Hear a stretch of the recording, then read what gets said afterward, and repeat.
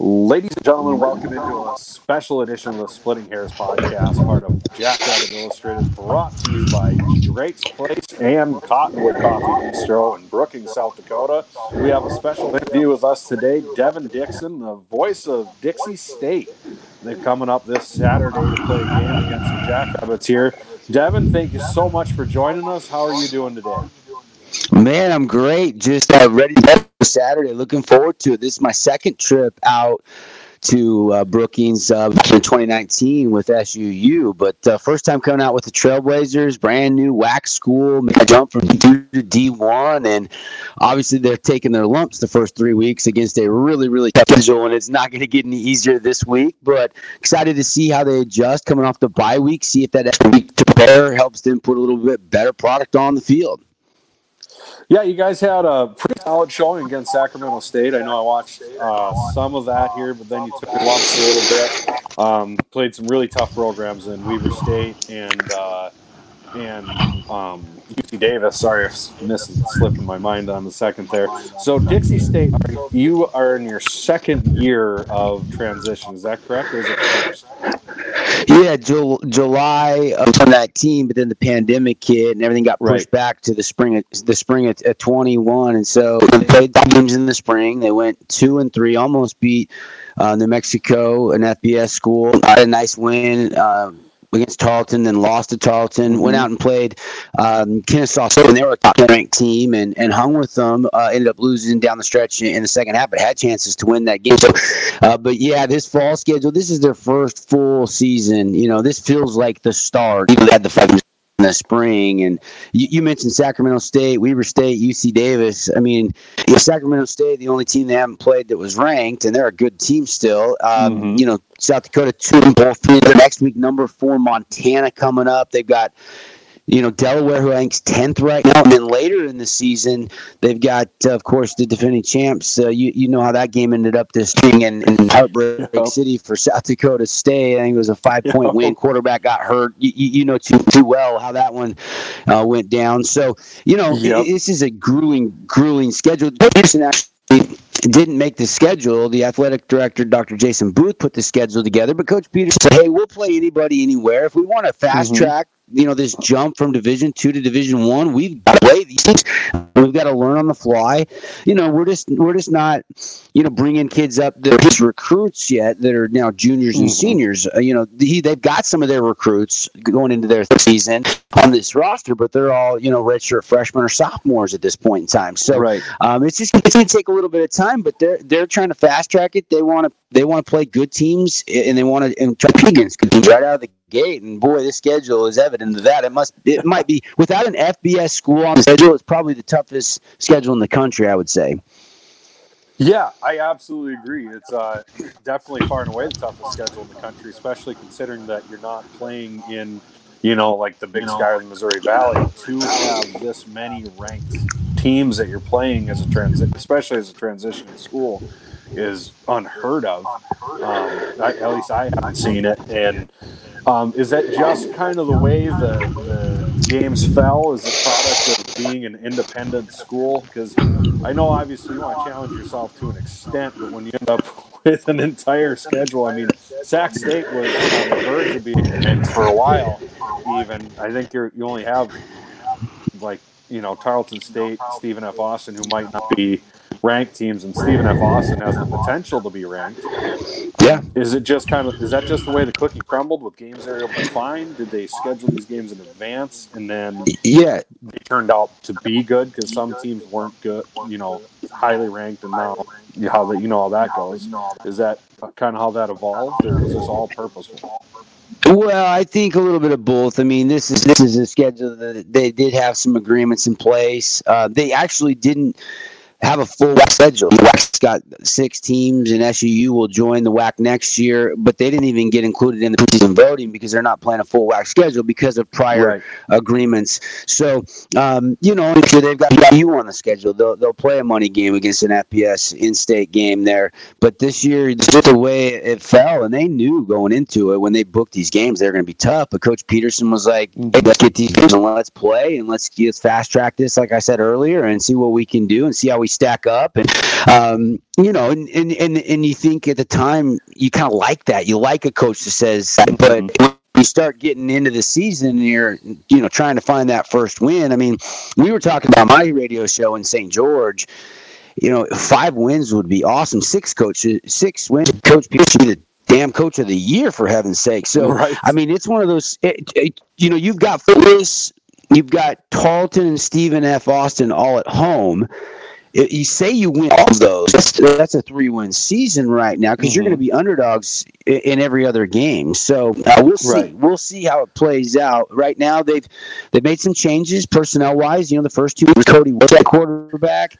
Kenyon Oblad started that last game against UC Davis, and yeah, he threw for 5 interceptions, but he threw for 4 touchdowns. So, and not all of them they pinned on him. It had some receivers running this routes, and you know, one was a tip ball receiver was trying to juggle and catch and ended up getting an interception. So maybe 3 of them were his fault. The other 2, the receivers had the mix up on that. Cody Wilson, the story, he's a little kid. He did the same thing as Zach Wilson did, who's now with the Jets. He went down to Jet quarterback camp all summer long. Every weekend when he was done with his football responsibilities with the team, he'd drive to Southern California and work on back. And he did that as soon as the last spring game ended, all the way through the summer. And so he was really highly touted. But the first 2 weeks, he likes to take shots. He wasn't getting all quick. There wasn't a lot of time to take shots. And he was having trouble with some of the schemes and some of the reads. They put Kenyon Oblad in because he's a UNLV transfer just to see what he could do. And I think Kenyon Oblad, they're going to give him another start. Now, Cody's still the backup. They've got some other things for him. Package. It's one of those things where you've got, you know, you're one snap away from being right back in the game anyway. So we'll see how Kenyon does. I mean, I've watched some film of the Jackrabbits. This is a really good defense. 99, 32, 12. They get after it. And so this is not going to be an easy to try to get confidence up. I mean, we were talking yesterday on my show. Can Dixie State score over 20 points in this game? I mean, that was kind of the line, the question. Like, if they could get over 20, I mean, the last 2 weeks have been pretty impressive. I mean, what they did to Colorado State was really, really impressive out there in Collins. So this is a team that's hungry. I mean, you guys are a top seed every year in the playoffs, but you haven't won national championship. This looks like with 10 returners on offense and defense, you guys have a great chance to make a run and maybe get some revenge on Sam Houston State. We'll have to wait and see. So tall order for Dixie State, no question, but they think, you know, they've got a chance to maybe score some more points than they did the first 2 weeks of the season, where they struggled against Sac State and Weber State to put points on the board. Right, and you know, when I watched the Sac State game and then saw the highlights from the last game you guys played, you were way more balanced, it seemed, in the Sac State game than the previous. Your last game was UC Davis, I believe. So is that just is Dixie State trying to be more of a balanced team, or are you trying to sling the rock a little bit more all over the field? Well, I mean, Coach Bills is the offensive coordinator. I mean, Coach Peterson, of course, was the offensive coordinator until this season, and he has turned that over to Coach Bills. He trusts him. They talk on the headset and say, yeah, go for it, whatever. But it's 100% Coach Bills calling the plays. And you got to remember, Coach Peterson played at Boston College, actually right there before Matt Ryan. I mean, kind of go Notre Dame highlights from, I think it was the 97-98 season. I mean, Coach Peterson could sling it. So he does like to throw the ball. He's a quarterback, and that's what he played usually at. But that said, they do like the run game. There just hasn't been any really success. So they've tried to use some of the short passing routes as an extension of the run, the hitches and the quick swing passes and things like that, to try to get Drew Canelli-Robles and Quali Conley the ball in space. And you saw in the UC Davis game, they did that with Jalen Powell. I mean, he was able to get he led the team in receptions and targets. Not a lot of yards, but at least they were trying to stay out in front of the chain. First 2 weeks, down in distance, killed Trailblazers. 3rd and 4th down conversions were atrocious. I mean, the game, I think 2 for 12 on 3rd down. I'm looking at your guys' stats. You guys are 50% on the season in 3rd down. And that's where Dixie State wants to get to, Brennan. That's what they're aiming to do. And so, they got a game plan. All the coaches have told me, you know, how good and sound this team is, how well they look coached, assignment-wise, the schemes they do defensively, making it tough on the quarterback. Got a lot of veterans, upperclassmen that have been in the weight room for years and years and years. So certainly they would have to play a perfect game in all facets to have a chance to win it in the fourth quarter. But that's what they're going to try to do. That's what they have to do. I mean, they're going to not show up. They're going to come. They're going to play. And, yeah, they're huge underdogs. But there's some exciting players on this team that are really young. Tyrell Grayson at safety. Darius Nash. We've seen some NFL scouts around watching Nash. In fact, the secondary as a whole, I think, is probably one of the strengths of this Trailblazer team. But I'm watching the Yonke brothers, and I'm like, this is going to be a test. Let's ask them catch the football, and great route runners from what I've seen. So, yeah, they'll test the balance to answer your question as much as they can. But because they've been behind, they've had to try to throw the ball a little bit more. And I don't know that it's scripted. Coach Bills has told me, hey, I don't script the plays. It's gut with what I see. I'm just trying to find something to work. If that's the pass, then we're going to go with it. If that's the run, then we're going to go with it. So they're not trying to get a 50-50 ratio, but they are, you know, at the end of the day, most coaches in their mind kind of know how balanced they're calling plays as they go. Right on. Now, when Jackrabbit fans are showing up for the Beef Bowl tomorrow and all that, who would be the top weapons on Dixie State that they should keep an eye on or possibly be worried about getting loose tomorrow? Yeah, defensively, number 6, Darius Nash. Number 17, Tyrell Grayson, guys I just mentioned. D-tackle Livingston Bongofie. He's a transfer from Colorado State, so he's the real big, strong. They've got Milwaukee. Interesting story on Milwaukee captain Abraham Reinhardt in 2019 passed away. Member of this team. So every year a player chosen to wear number 3. At first, Milwaukee was a little bit nervous to wear. Was sure the honor, the award. He actually knew Abraham Reinhardt. They were friends, but you know, he put on. So you'll like him. You'll see him flying around wearing number 3. Exciting. Will Leotis come on the last game or two. Trace Tupe, some guys that really stand out. Number 33 on the outside. Reach Hendrickson is a local kid. Had an unbelievable 2019 season. Didn't do it in the spring. He's trying to get back on track on the fall, and I think he's got a sack and a couple TFLs this year from his position. Offensively, yeah, it's Kenny Noblad. How good can he be? Are, you know, a little bit nicked up at the receiver, so you know I expect Rick Johnson, Keith Davis to be go Jalen Powell. Those 3 guys to be the main targets. Cade Veach, big time, 6'7", 6'8". He's a guy that they could try to get the ball to, and then using Quali Conley, backfield, and Drew Kennelly Robles. Those are the 2 guys that'll handle the ball carrying. But you know, there might be some secret weapons, maybe some trickeration. I mean, maybe somebody I'm not thinking of. Those are the guys that have been getting a lot of touches so far this year. Gotcha. Right on. You know, that's a really cool deal that they're doing with Milwaukee number 3. That's a really unique way to remember a player who's part of your program. That's a really cool deal. Yeah, I mean, he wasn't feeling well, and you know, went home for the day, and ended up passing, I think, that night or the next day. And the family is still huge supporters of Dixie State football. They love what they've done to keep his and honor him going.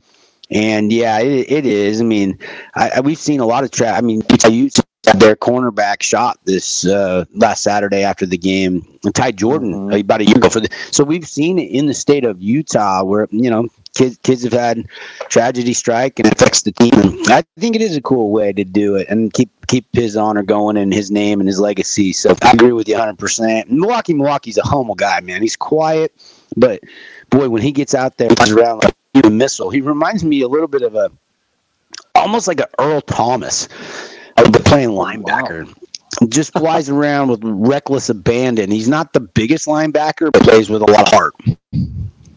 Right on. Yeah, those are the type of people that really endear themselves here in South Dakota State with a long line of strong middle linebackers that fly around like that out here. The one thing I'm sure all of our listeners and people watching on Facebook, things like that, I'm sure are curious about, how did Dixie State in Utah end up being Dixie State? I'm sure you get asked this question all the time. Everybody goes, Dixie State. Oh, yeah, Utah. That makes complete sense.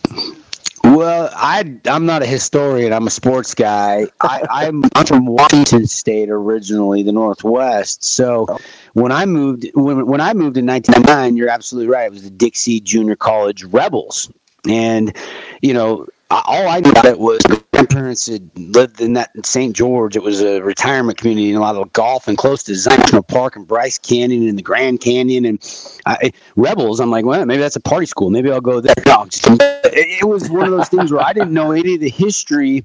It was just Dixie Junior College and the Rebels.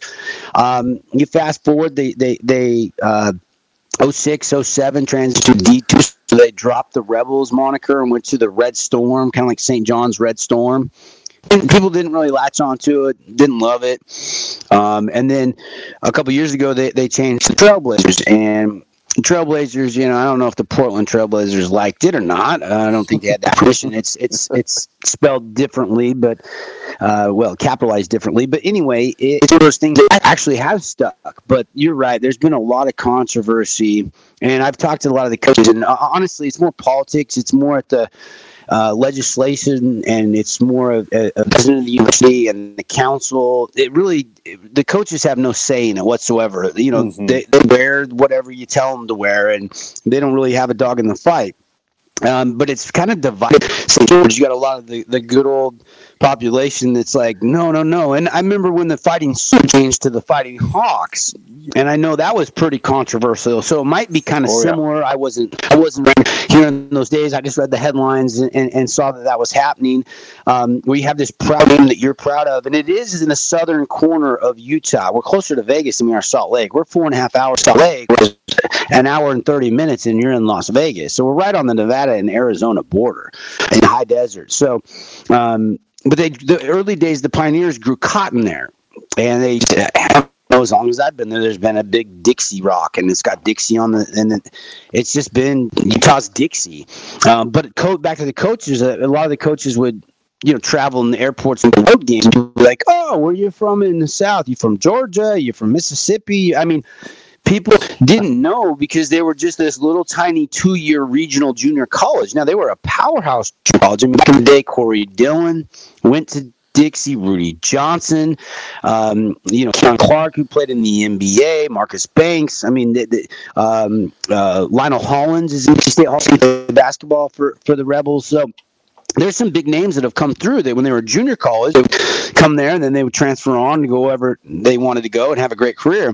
Now that they're a 4-year institution, ESPN Ticker, your national brand, this is my opinion. I think the change was kind of inevitable, and it was just a growth process, especially with all the racial injustice and all the topics that seem to be weighing heavily on our nation. A lot of people ask me what I think, and I usually say, hey, if it helps in recruiting, if it helps us get kids that maybe wouldn't come to Dixie because of the name, then I'm all for it. If that's not a factor, then okay, then tell me what is. And so I've got that question a lot, and there's kind of a line drawn, and these people don't want the change, and these people like grow change inevitable. Let's roll with it and make it better. So it's pretty split in St. George. But that's my best impersonation of the Trailblazer historian here on the podcast, buddy. That's all I got. Well, it's a lot better job than I could have done, that's for sure. But with that, that makes a lot of sense. That is a really fast transition, though, to go from JUCO to D2 to FCS from 2006 until now. That's really a pretty quick turnaround to go from that level on up. Yeah, there's no question. But when the WAC came along and an official invite, they looked at it and they said, look at our town. Our town has went from 10-15 years ago, less than 100,000 people, to now the Washington County and all the surrounding areas pushing 250,000. I mean, it's about every other year that St. George is the fastest growing city in the United States. It's like there's a lot of people that want to move there for the weather, for the hiking, for the national parks, for the golf courses, you name it. It is a really desirable place to live. And we see the flux of people through this pandemic. People are like, I'm out of California. I'm sick of this. High taxes and I wear a mask everywhere. And you come to Utah and our schools, our schools missed the one spring sports season in 2019 and that was it as far as the high school and the elementary school. So people want to be in Utah, and it's a beautiful town. If you ever get a chance to swing by, and there's a lot to do. I mean, we just had the Ironman World Championships in St. George. St. George Marathon is tomorrow, same day as the game. Normally, I'd be sitting in the pace car doing updates, but I'm out here football instead. I'd rather be. Wow. But there's a lot of cool things to see and do in St. George. City is definitely growing, and the university's growing with it. Well, that's awesome. You know, when you brought up that it was that close to Vegas and it's still in Utah, I'm sitting here thinking, that sounds like a cool place. Yeah. I go take my kids down. We'll go down and where do we go? We went and saw Iration a couple weeks ago. My kids can't get the disco, but you just go down, you stay the night, and you go home. So you get that Vegas feel, and you can see about anybody you want to see. You can go catch a comedy show. You can go to, I was just at a Legionnaire Stadium a couple weeks ago. That place is amazing. Tuesday night I was at the Vegas Golden Knights game. I mean, it was a preseason game, and that place was rocking. I mean, there's just you do have everything that Vegas offers, an hour north. So St. George is definitely on the map. It's not a little hidden secret anymore. It's a vibrant, growing community. So that's why I've never left. I've had a couple chances to leave and do some other things. I've been there for 22 years in doing sports talk radio. So. I've loved it. My family's loved it. And now he's hopefully going to embrace the changes because it looks like that's going to happen. They're going to be UTT, Utah Tech University Trailblazers, UTT moniker. It's abbreviated, obviously. But there's been a lot of people that have said, well, you're fast tracking that. You're fast tracking to D1. You're fast tracking the name change. But is there ever any good time to make a change? The people that don't want the change, doesn't matter if it's 1 year or 10 years, they're still not going to be happy with it. So it's definitely been a hot topic down in our neck of the woods, but I kind of say my piece, give my opinion, and move on. I mean, it's what it is. I have control over it. And a lot of the people that are, coaching the kids and playing at the university don't either. So, I'm sure they had a vote once upon a time on what they thought the nickname should be or whatever, but that was about it. Yeah, those being up here, and like you said with UND when they had to change their nickname, that was. There's still people who, my backyard neighbors here in my last days in Fargo, my backyard neighbors are UND fans, and they won't call them the Fighting Hawks. They'll still call them the Sioux because that's what they were. It's like, all right, okay, fine, you do you. So I can't imagine what people are like about the university's entire name. But like you said, you become a Division I, you get more spotlight, you get more notoriety. Sometimes these things just happen and they're out of your control.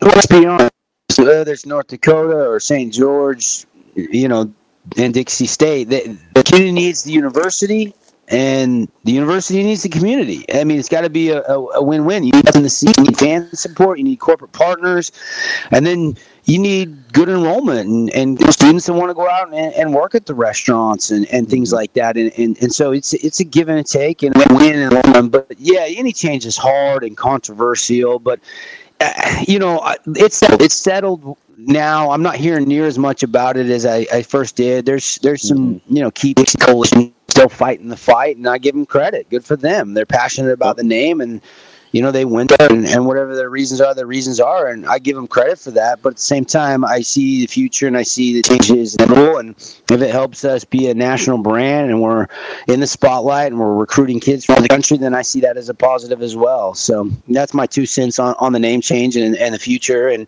it is enrollment's creeping up. I haven't seen the fall enrollment numbers, but I think we're pushing, 12, 13, 14,000. I'm not sure what it is at South Dakota State. Probably pretty similar, I guess. But, they want to get that up to, 15 and then to 20,000 next, 5, 10, 15 years. And I think with the growth in the community, there's a good shot that they can. Yeah, no, I understand how that makes a lot of sense for all of what you're saying there. Shifting gears a little bit, you were here in 2019 with Southern Utah. So how did that work? Did you originally work for Southern Utah and then came to Dixie State from there then, or did they hire you out to cover for them for a little bit and then come back? Yeah, that's a great question. No, I've been doing radio in St. George, Utah, 97.7 ESPN, the Devin Dixon Show for a long time. But there was a 4-year stint where Dixie State had taken their play-by-play broadcast in-house. So when that happened, SUU reached out to me and said, "Hey, do you want to come do our games?" And I said, "Sure." So, but then with the kitted and everything, and Dixie State going to the WAC, they reached out. We got a broadcast agreement with our company again to do other games, and I started as a student at Dixie State. I remember 2001, our basketball coach now, his name is John Judkins. Well, he was at Snow College back then. He beat Snow, and we went to Hutch and won the whole junior college national championship. And then I had a Dixie Press to you. And I'm back. So this is actually off and on my third stint with and I love it. I love St. George. I got 4 kids, and my wife teaches at one of the high schools. And my oldest is a junior, my youngest is in 5th grade. And we love it. And of course, I love talking sports. And I have a lot of people tell me, "You got the greatest in the world," and I really do. It's a lot of fun. It's a great place to be. Yeah, I'm not on Monday Night Football, and I'm not traveling all over the country either, and this is a fun place to live and work and sports. It's a passionate fan base that's going to get bigger and bigger and bigger as the community keeps growing. So it's a lot of fun. Well, it sure looks like they've got all the facilities and everything they need for that they've made. And, now that we're talking about Southern Utah as well, do you see that developing into a good rivalry between the two schools? Well, you know about a good rivalry with South Dakota and South Dakota State. We're hoping it gets to that point. Yeah, I mean, they're talking about bringing back the acts that they used to have, making it a trophy game. They're talking about doing all the sports and doing a duel for the season with who wins across all the sports. 45 minutes away from campus of SUU to Dixie State's campus, so it's really, really close.